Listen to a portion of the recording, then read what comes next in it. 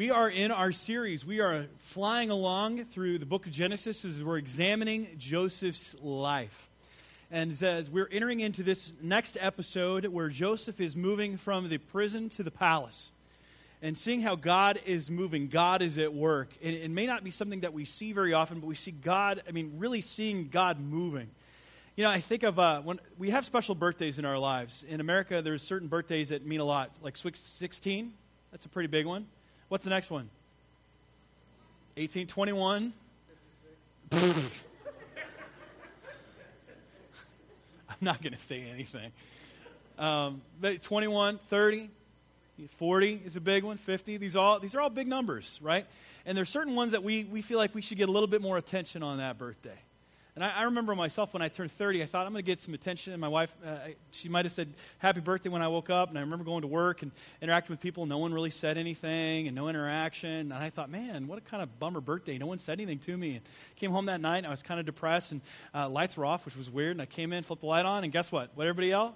Surprise, right? Surprise. It turned out my wife remembered. Matter of fact, she'd been planning and putting all these pieces together and had contacted all my friends, and they'd written me letters of encouragement that I got to open and see on my birthday. And I find out that my wife was working the entire time, working behind the scenes in ways that I never ever saw until it all came to that right moment in time where everything came to fruition.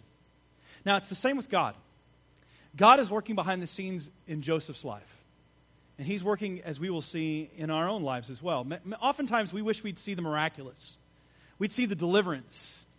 But the reality is that it starts happening in small increments of discipleship, that God's moving small pieces, orchestrating the pieces of your life, your circumstances, your experiences in different ways for his purpose. So today we're going to look at Joseph's life, and though it's not a one-to-one comparison or one-to-one ratio, we are going to see many of the principles that we're working in, that God was using and working out in Joseph's life, are active in ours as well. So before we go any further, I want us to ask God to speak to us today through his word, that we might go forth changed, we might receive what he has for us today. So let's go before him and pray. Oh Lord our God, we stand before you today, understanding that your word will not return void, but will accomplish every purpose for which you have intended it. And today, we pray that you use your word to perform spiritual surgery to our souls. Lord, it says in your word that it is a double-edged sword. Lord, may it be as intricate as a scalpel, removing the cancer of unbelief from our lives. May it serve for our spiritual health, to grow us, to help us forsake sin and turn away from it and place our full and an unequivocal trust in you. So Lord, glorify your name as we seek your face together today through the preaching of your word. We pray this in Jesus' name. Amen. Amen. Now, I want us to open up in Genesis chapter 41. Everyone's in Genesis 41. We're going to be going through this piece by piece and breaking this down. The first thing that I want us to look at is verse 1. After 2 whole years, Pharaoh dreamed that he was standing by the Nile. Now, I remember last week and the weeks before, for those that were here, for those that were not, let me give you a bit of review. We all are at least familiar with Joseph's life, that Joseph was the favorite son of his father, that he was hated by his brothers, that he was sold into slavery, became a refugee in Egypt. He was away with a foreign people in a foreign land. He finds himself bought by the head of the guard, which is a man named Potiphar. He works his way up in Potiphar's house, where Potiphar's wife takes a liking to him, tries to seduce him, is unsuccessful. Then she gives a false accusation that he tried to rape her, and he is then put in prison where he is languishing. You'd think he would languish, He actually, again, he works his way up in the prison. God is with him. God is blessing him. When 2 unexpected prisoners come in, one is the chief cupbearer and one is the chief baker. Both of them end up having dreams on the same night. And they go to Joseph. The chief cupbearer tells his dream, ends up being a good dream. And Joseph says to him that you're going to be restored to your position. Once again, you will put the cup in Pharaoh's hand. And then secondly, he says to the chief baker that you, do not have as good news. You're going to be executed. You're going to be killed. And at the end of 3 days, that's exactly what happens. The chief baker is executed, and the cupbearer is then restored into Pharaoh's hand. Now, before the chief cupbearer actually goes back, Joseph says to him this. He goes, Pharaoh is the most powerful person in all of the land. And you have Pharaoh's ear. You have access to Pharaoh like no one else does. And put in a good word for me, please. Because remember, it's not about what you know, it's about who you know. And he knows this guy. I mean, this is the end right here. You know you're that person, if you're looking for a job and you get to know the VP of the company, you think, I can get that job under the president of the company. I mean, this is a VP in a way. And he's saying, I need this. Can you get me out of here? I don't belong here. I'm not supposed to be here. And so he leaves, and then Joseph waits for a few days. Days turn into weeks turn into months, and finally 2 years goes by. Now, Joseph would think, I'm forgotten, I'm just going to be here forever. I mean, we know the end of the story, but during Joseph's time, he had to have a huge trust in the Lord in the middle of that. That's the hardest thing for us to do, is wait on the Lord. We don't like waiting. We're very impatient people. We like to take control back. But he's saying here, wait on the Lord. And Joseph is waiting, and God is moving all this time. See, when we're waiting, we fail to realize that God is moving. Just the other day, my son asked me a question. We were looking at the clouds moving. We're talking about the earth. And he asked if the earth was moving. And I said, yes. He says, but I don't feel it moving. Right? Now, the earth is moving. Do you know how fast the earth is moving? Anybody have an idea? It's pretty fast. It's actually, I got this right here, it's moving 1,000 miles per hour. It's pretty incredible to think about. And it's rotating, and not only is it rotating, but it's continuing to go around the sun as it rotates. And it's always moving. That's incredibly fast. What's the fastest you've ever gone in a car? Okay, you can admit it. I'm not the police. Okay? You can think about it. What's the fastest you've ever gone in a car? I remember one time when I was in high school, I got in a friend's car, and he was crazy. And next thing I know, I look at the speedometer, and I put my feet up on the dashboard. I was terrified. We were going 130 miles per hour. And I kept thinking, that's fast. Now, imagine 1,000 miles per hour. Can you imagine that? And that's what we're going all the time. We're moving 1,000 miles per hour right now. Why? We don't feel it? Because we're because of gravity. We're moving along with it. Now, it's interesting, though, that's moving underneath our feet. We don't even realize it. God is moving in your life, and you may not even realize it. And he's constantly moving. He's constantly directing. He doesn't stop moving and orchestrating the pieces of your life, your circumstances, the things that you're going through, your family, all of these things. God is moving or directing, or he's moving for his purpose. Now, Satan might try to intercede or interact and do different things to mess it up, but God will still use that for his purposes. That's how God works. He is always moving. And that's the first thing that we need to realize. In your notes, you can follow along, that he is faithfully moving in your life. He was faithfully moving in Joseph's life, and he's faithfully moving in yours as well. Now, notice this. We might think that we are trapped, and we have these people over us that don't fear God, that don't care, and yet we see that God is directing even them. And after 2 years goes by, God speaks to Pharaoh and gives him a dream. He gives him a dream. And Pharaoh is roused up. I mean, no one else could get to Pharaoh, but God does. And he wakes up from the dream. It's a disturbing dream. And if you remember the dream, he has this dream that he's by the Nile, and these 7 plump cows come out. And they're beautiful and attractive. I mean, healthy cows. But then 7 ugly, thin cows come up, and they end up eating the 7 healthy cows. And he wakes up, and the Pharaoh's like, that was one crazy dream.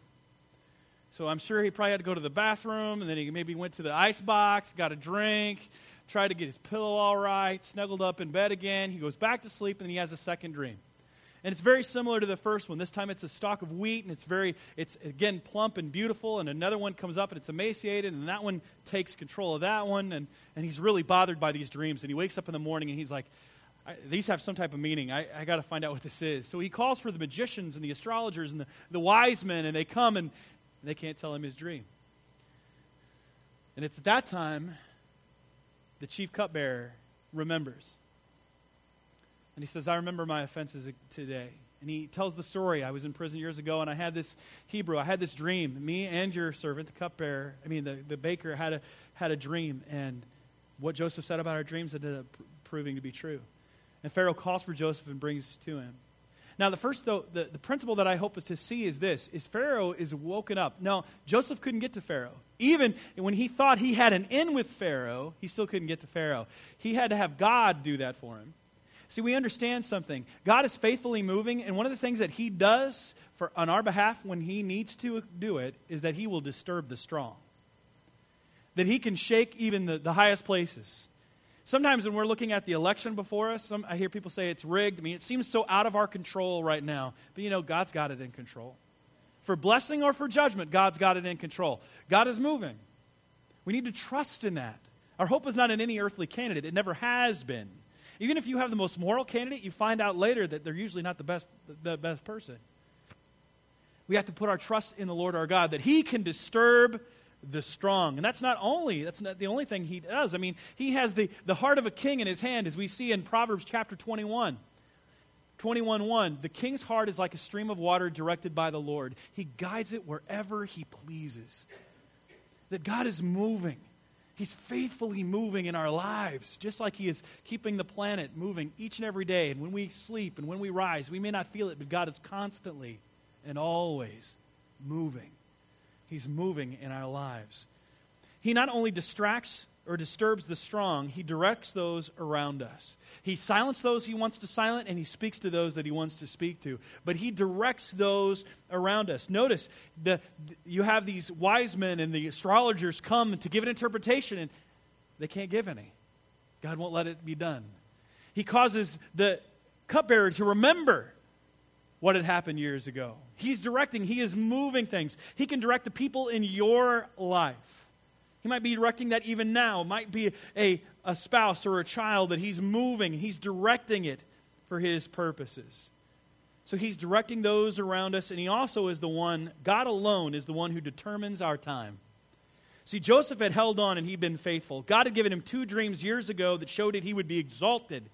But God didn't know the time. No, Joseph, didn't know the time. God did. Now it was time. The cupbearer remembers Joseph. And it's the time where Pharaoh calls for Joseph to bring him out. Now, many of us think we have to make our own destiny. We're the captains of our own destiny, we tell ourselves. We're the ones that seize the day. We even use that term, carpe diem, right? We're the captain of our own soul, captain of our destiny. The reality is we're not. We're not. God is. And instead of saying carpe diem, we need to say Deus occupet nos, which is God, you seize me. Rather than seize the day, God, you seize me. You take a hold of me. Take a hold of my life. Take a hold of my circumstances. And help me to trust in you in the middle of that. That's the hardest part to do. Lord, why am I going through this? What's going on? God says, trust me. Trust me. Wait on me. Trust me.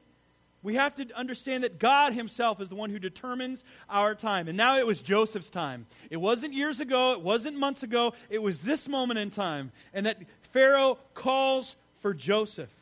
Look at verse 14. God sent and called for Joseph and then quickly brought him out of the pit. And when he had shaved himself and changed his clothes, he came in before Pharaoh. Notice he had to shave before he went in the presence of a pagan king. Okay? It's just a little note to self there. Okay? All right. So we see here that Pharaoh is calling now for Joseph, this refugee who had been in prison, falsely accused, considered to be a felon, seemingly have all marks against him from a societal perspective. And now he's being brought before the most powerful person in the entire land. It's pretty amazing. That's pretty amazing because God determined Joseph's time, and now is that time. Now, we see that we are to make sure that have to understand that God is faithfully moving, but we also need to understand something else. There's a lot of dreams going on, and we see here that God is mysteriously speaking. That's number 2 within your notes. Now, as Christians, especially in the West, we don't talk very often about dreams.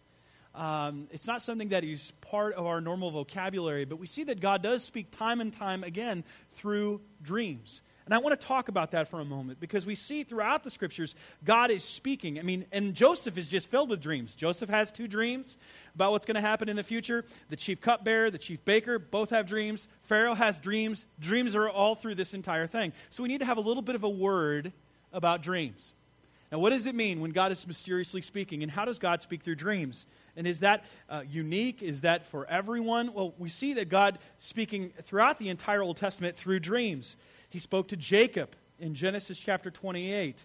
We see him speaking to Gideon's enemies. This is one of my favorite dreams, where Gideon comes to the tent of the Midianites and the Amalekites, and he's getting ready to attack, but he goes down there for a word of encouragement by God. He gets down there, and he's listening through the tent, and he hears them give, one of the men that's a soldier there has a dream of Gideon's coming attack and that they're going to be defeated, and they're terrified. And that encouraged Gideon's heart. So we see God speaking to Gideon's enemies, to Solomon, King Nebuchadnezzar, Daniel. As a matter of fact, in the book of Acts, because some people might say, well, dreams were in the Old Testament. Well, in the book of Acts chapter 2, we have Peter speaking and quoting the book of Joel. And Joel is speaking about the coming end times. And this is what we read as we see that God is God is speaking through dreams in Acts chapter 2, verse 17 through 18. And in the last days it shall be, God declares, that I will pour out my Spirit on all flesh, and your sons and daughters shall prophesy, and your young men shall see visions, and your old men shall dream dreams. So if you want to know if you're an old man or a young man, if you're a young man, you have vision. If you're an old man, you're having dreams. Okay? Just to let it be known there. Even on my male servants and female servants in those days I will pour out my Spirit, and they shall prophesy. So let's go back another slide, Kelsey. We see that slide right back there, and it says that your young men shall see visions, and your old men shall dream dreams. So we see then, so if dreams can have any type of meaning, we need to know what that means. What are these dreams for? So I'm going to give you a little bit of a parameter for dreams. First of all, dreams, when they come, can be a warning sign. They can be a warning sign. That's the first thing that we need to understand about dreams. We see this within the Scriptures. For example, Abimelech, King Abimelech, in Genesis chapter 20, is warned in a dream not to touch Sarah because he thought Sarah was single, and he brings her into his harem, and he is warned in a dream not to touch her because he's Abraham's wife. So there's a warning.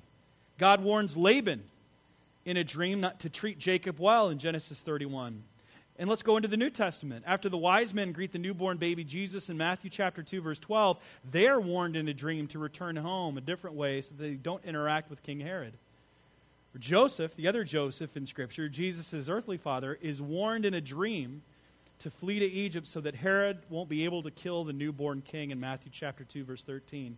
And in Matthew 27:19, Pilate's wife suffered in a dream because of her husband acting as judge of Jesus.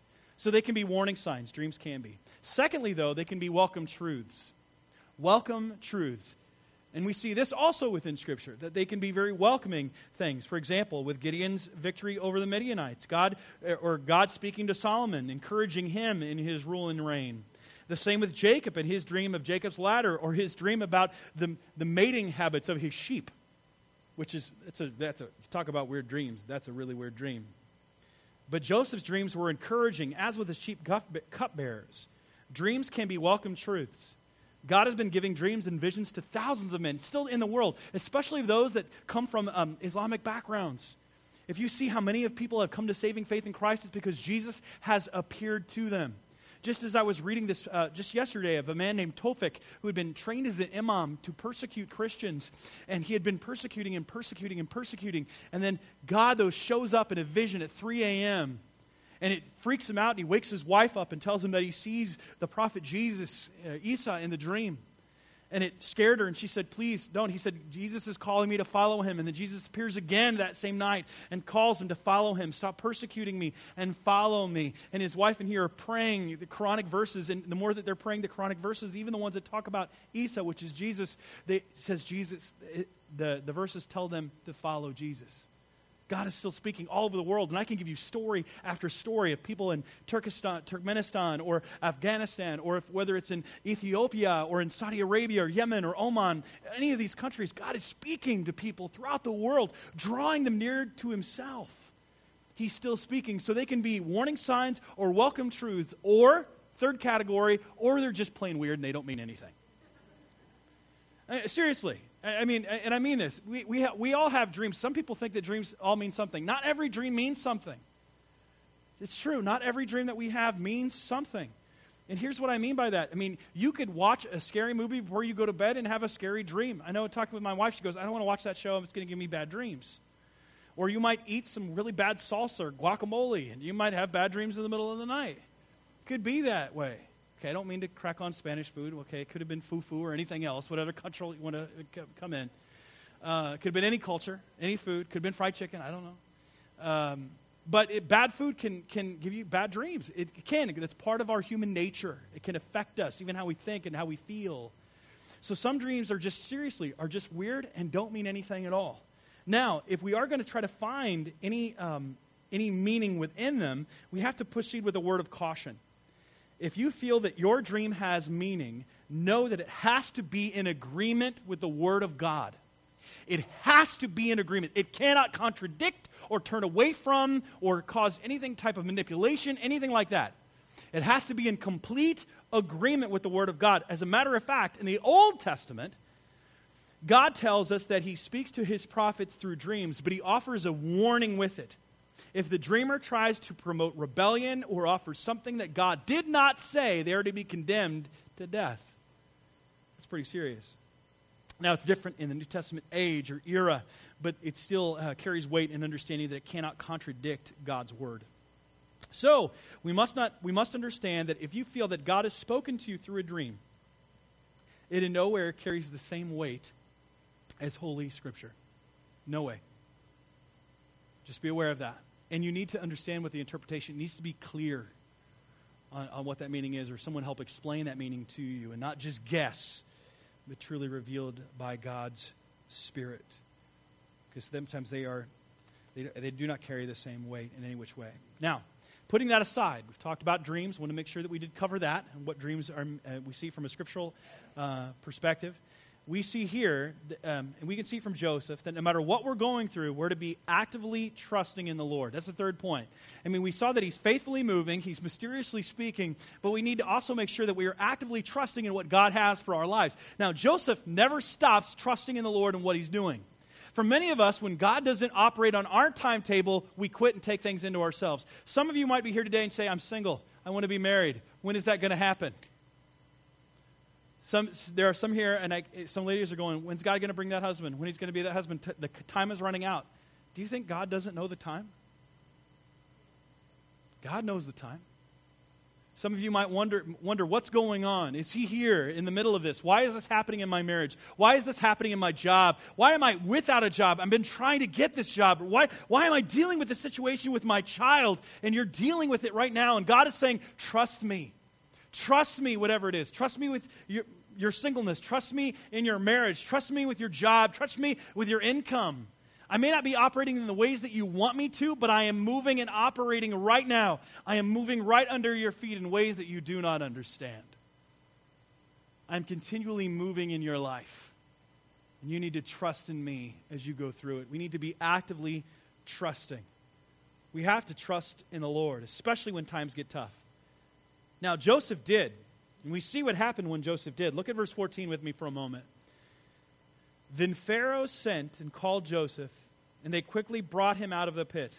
And when he had shaved himself and changed his clothes, he came in before Pharaoh. He's taken from the prison to the palace. What's the principle there? That when we continue to trust in the Lord, He will elevate us in the middle of our situation. Now, what that elevation looks like, I do not know. And it may not always happen that way. Sometimes God keeps us down. Sometimes people die for their faith. But He will elevate us in due time. And now, again, I'm not sure what that means in your life, but He will bring you up. He will bring you out. And it's not just unique for his story, by the way. Job is another great example. Job is a perfect example, great illustration of this whole truth. Job, remember, has this amazing large family. Okay, maybe he was African, a big family, right?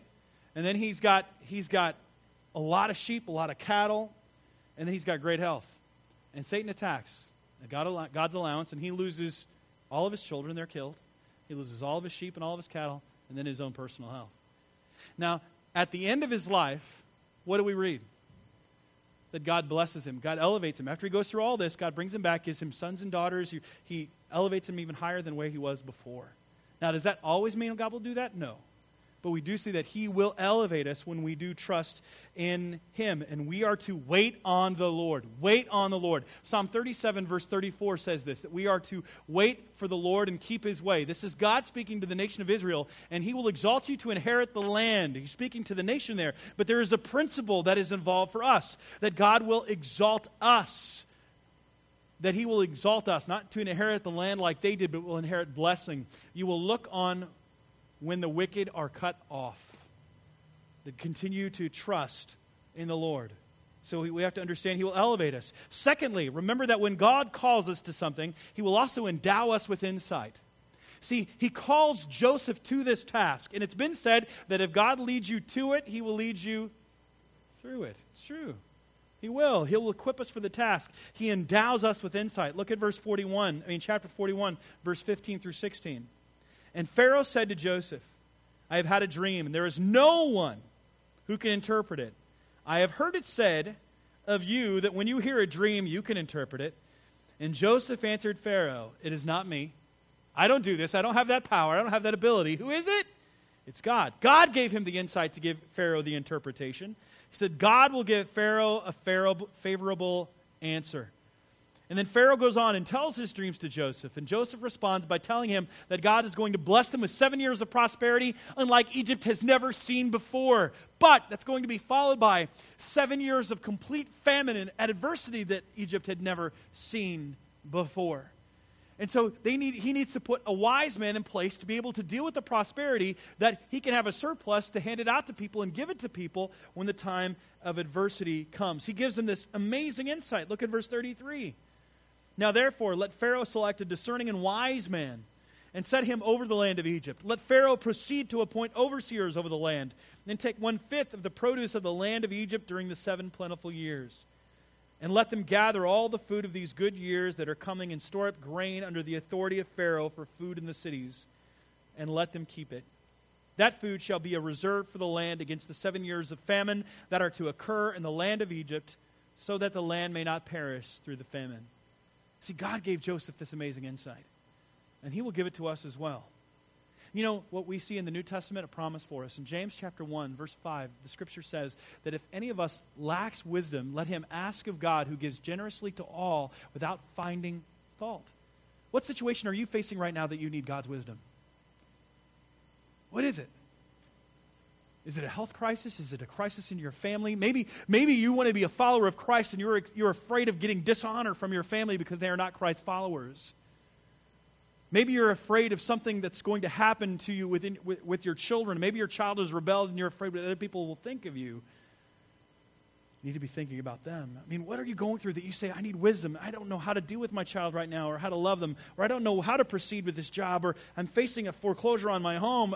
God, I need wisdom right now to know what to do and how to act. And Lord, please give me wisdom. And God promises to give it to you. He promises. He ties himself to that promise that he will give you insight when you continually, actively trusting in him, that he will be with you. He will endow us with insight. He will give fascinating insight. As I was thinking of this, I came across the story of Helen Roseveare. Anyone ever heard of Helen Roseveare? She was a missionary to Belgian Congo in the 1950s and 1960s. She was a medical missionary, sharing Christ, and all the while helping and patients over and over again, until one day the hospital that she's working at is overrun with rebels. She is beaten, tortured, and then repeatedly raped. I mean, it's a heartbreaking story. Then she's placed into a convent where these nuns are who had also been raped. But she had a deep faith. And even in the middle of her rape, she said this, God spoke to me in the middle of my rape. God said to me, they're not hurting you, they're hurting me in you. And I want you to loan my body. I want you to loan me your body right now. And she did. She had this amazing faith. And even in the middle of this, she said, God's sovereign and his purposes will be accomplished. She had a deep faith. And as she's in this convent, she's encouraging these other nuns that are there. And this one young nun, an Italian nun, had been raped, and she thought she'd lost all of her purity and thus her salvation as well. She is devastated at what happened to her. And the Mother Superior is trying to encourage her and give her words that this is what happened to you, but don't let it define you. But yet she couldn't get through, but then Helen came along and she could explain from her own deep pain how God would work through that. It was incredible to see.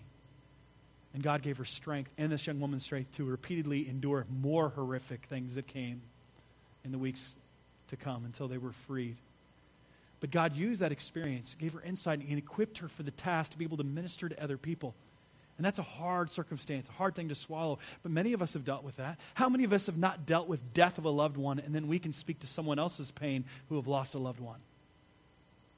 How many of us have gone through tragedy or darkness that we've had to minister to someone else? I've shared that with you. Many of you have known my story, that when the economy hit in 2009, we ended up not having a home. We weren't living on the street homeless, but we didn't have a home of our own. We're staying at the hospitality of friends. It was humiliating. But you know, when other people come to me and they say what they feel like, to feel that they've been disenfranchised or not being able to work or losing all of that, I understand. God allowed that. God has allowed the experiences of your life, and He wants to use those and redeem those to be able to help other people, to encourage them, to give comfort that you yourself have been comforted by and received. He will endow us with insight, and He'll equip us for the task that He has for us. That's what He did with Joseph. Joseph could speak. Joseph knew what it was like to be disenfranchised, to feel hopeless. And you have to wonder, when these people came to Joseph from all of these different lands, he understood what it was like to feel helpless. And these people felt helpless. There was no rain. There was no food. Where can we turn to? We don't know where to go. We've been hemmed in. Where is our hope? Joseph goes, I understand. Your hope is in God. I will help you. I will feed you. I understand what it's like to feel marginalized, to feel that your dignity has been totally lost, that you have nothing. God understands that. God understands our pain. Joseph understood their pain. And then he used that pain to help other people. And even as he is confronting his brothers that we're going to see in the next few weeks, he says, what you intended for evil, God intended for good in the salvation of many. God redeems your circumstance and uses it for His glory. And we have to understand and trust in that He will equip us for the task that He has for us, as we see in verse 46. Joseph was 30 years old when he entered the service of Pharaoh, king of Egypt. And Joseph went out from the presence of Pharaoh and went through all the land of Egypt. During the 7 plentiful years, the earth produced abundantly. And he gathered up all the food of these 7 years, which occurred in the land of Egypt, and put the food in the cities.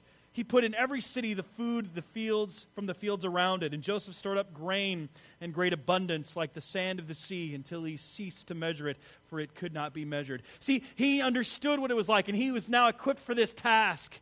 He'd been working in Pharaoh's house and worked his way up. He went into prison. He knew how to interact with people. He knew how to lead people. God had used all of these different things in his life, and now it was culminating in this moment. God will use the hardships and circumstances in which you find yourself for His purpose at His time. He will equip us for the task. Now, something else happens. Seems like a little addition in verse 50, something that seems to be a little off track, but it's not. Look at verse 50 with me for a moment.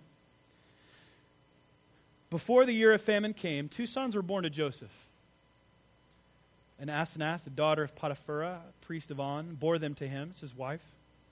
Joseph called the name of the firstborn Manasseh, for he said, God has made me forget all my hardship in my father's house, and all my father's house.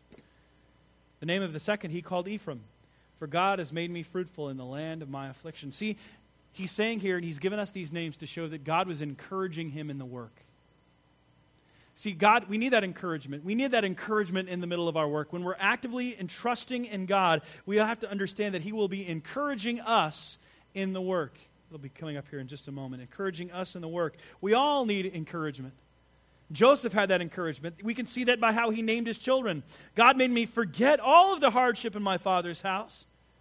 And it said, God has also made me fruitful in the land of my affliction. Notice how that's how he names his kids, to reflect that encouragement, that stage of his life. I mean, I don't know what your name means. Do you know what your name means? Do you have a meaning for your name? Mine's amazing. It means toll taker at a crossroads. I'm the person that takes your coins. That's what it means. Okay? But my kids' names they have meaning. My oldest daughter is Eliana. It's Hebrew. It means God has answered me. God has answered my prayer. Mariah, the Lord is my provider. The Lord is my teacher. I was in seminary. I felt I was learning all this crazy stuff, and I have to go back to God as my teacher. And then Elijah, the Lord is my salvation. We just come through a very dark time. We had just got hired here. It was a reminder that my hope was in God and God alone. Josiah, the Lord is my king. I mean, what did you name your kids? Just a family name, or does it have meaning? There's meaning in a name. And Joseph did that to reflect that encouragement that he'd received. See, when we're actively trusting in the Lord, we can see God will encourage us in the middle of our task, and he encouraged Joseph in the middle of his. But that's not all. Look at verse 56 for a moment. So when the famine had spread all over the land, Joseph opened all the storehouses and sold to the Egyptians, for the famine was severe in the land of Egypt. Now, if we just were to stop there, we went, okay, I get it. Joseph is now working for the Egyptians, who had been his, in essence, persecutors in a way, and he's now taking care of that. But God has expanded his influence to go even greater. Notice the next verse, 57. Moreover, all the earth came to Egypt, to Joseph, to buy grain, because the famine was severe over all the earth. All the earth. Now, it's a little bit of a hyperbole. It's not meaning every place like China and Japan and all those places. It's referring to all the places that were around that the famine affected, that God granted him and expanded his influence.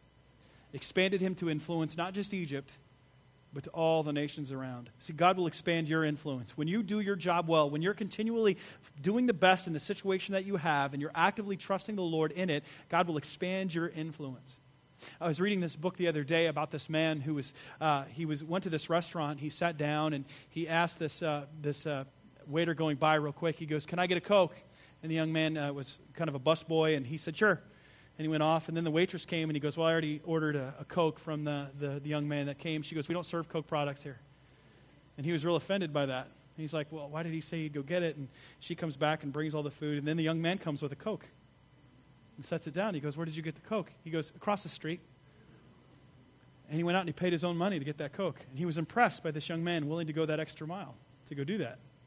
And so he came back a year later, and he wanted to see this waiter. He asked for him by name, and they said, "Well, he's no longer a waiter here." The guy's like, "You let this kid go? This kid was phenomenal." Like, I think he wasn't a waiter, he was a busboy. He said, "I can't believe you let this kid go." He goes, "We didn't let him go. He's now the manager."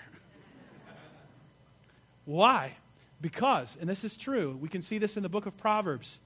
In the book of Proverbs, we see, do you see a man skillful in his work? He will stand before kings. He will not stand before obscure men. In other words, when you're doing your job well, God will expand your influence to be able to influence those that are higher or greater than you. When you are faithful, actively trusting in the Lord, and doing the task that he has for you, he will expand your influence in greater ways than you ever thought possible. I mean, imagine that. We say, Joseph, this is a refugee in the land of Egypt, an ex-felon, and now God has put him second in charge of the most powerful nation of the world at that period of time, and he's reaching all the nations. Why? Because God was moving. God was at work in his life, and he's in our work in our life as well. He's continually working, drawing us closer to himself, putting the circumstances of our life and putting them in place for such a way to give his name glory. Now, how do we truly trust in the Lord? That true trust is not just in a generic God, but it's in the God of the Bible. And that is through Jesus Christ. That is where our salvation is. That is where our trust is. That is where our hope is, and in him and him alone. For there is no name given to men by which we must be saved. It's through Jesus and Jesus alone that we have hope. And Joseph, by the way, which we've talked about, is a type of Jesus, that he was humiliated and then he was exalted. Jesus was humiliated and was exalted. And we place our trust and faith in him. And that comes when we believe. And the question is, you might be here today and you say, "Well, this is great. I believe in God, but I don't believe in Jesus." The Bible says very clearly that Jesus is God's Christ, that he is the Savior of the world, that he came to die on the cross for our sins, that he came to suffer dishonor that we might have honor, that he might subject himself to the powers and the principles and the authorities, that he might put away and defeat and destroy the works of the devil, that he would be exalted at God's right hand because of his resurrection. He paid the price for our sins, and he offers that eternal life to you and me. And that comes when we trust in him. And the scripture is very clear that if we confess with our mouth Jesus is Lord and believe that God raised him from the dead, Believe in your heart that God raised him from the dead, you will be saved. And whoever calls on the name of the Lord will be saved. You have to call on the name of the Lord, and he will save, and he will transform. And if you're here today, that's what you have to do. You just call on the Lord and say, Lord, save me. I want to trust in you just like Joseph did. But I know it begins by believing in your Son, our Lord and Savior, Jesus Christ. So place your faith in him, and he will save you. He will make you new. He will cleanse you of your dishonor, of your shame, of your sins, and he will endue you with power and give you a new identity and a new hope, and he will exalt you to become that person that he wants you to be. And he will display his name and his grace all over your life. Because as the scripture says, for we are God's workmanship, God's poem to be read, to be displayed to the world. Let's pray. Our Father and our God, Lord, we are reminded and thankful of your faithfulness, and we see your hand moving in the life of the life of Joseph. As you were orchestrating his life, as you were putting the pieces together, as you're working behind the scenes, Lord, we trust and remember that you are working behind the scenes of our lives as well. Lord, may we draw hope, may we draw encouragement to know that in the middle of all of our suffering, that you are there in the middle of us, that you love us, that you're there for us, that you forgive us when we call upon you, and that you are there for us, our ever-present help in time of need. Lord, I do pray that you might encourage each one of our hearts. Help us to truly live out the truths that we have learned today, that we might continually understand that you are faithfully moving. And Lord, that you are mysteriously speaking, and that we are to be actively trusting. So Lord, be with us, bless us, use us for the glory, honor, and praise of your name. In Jesus' name we pray. Amen.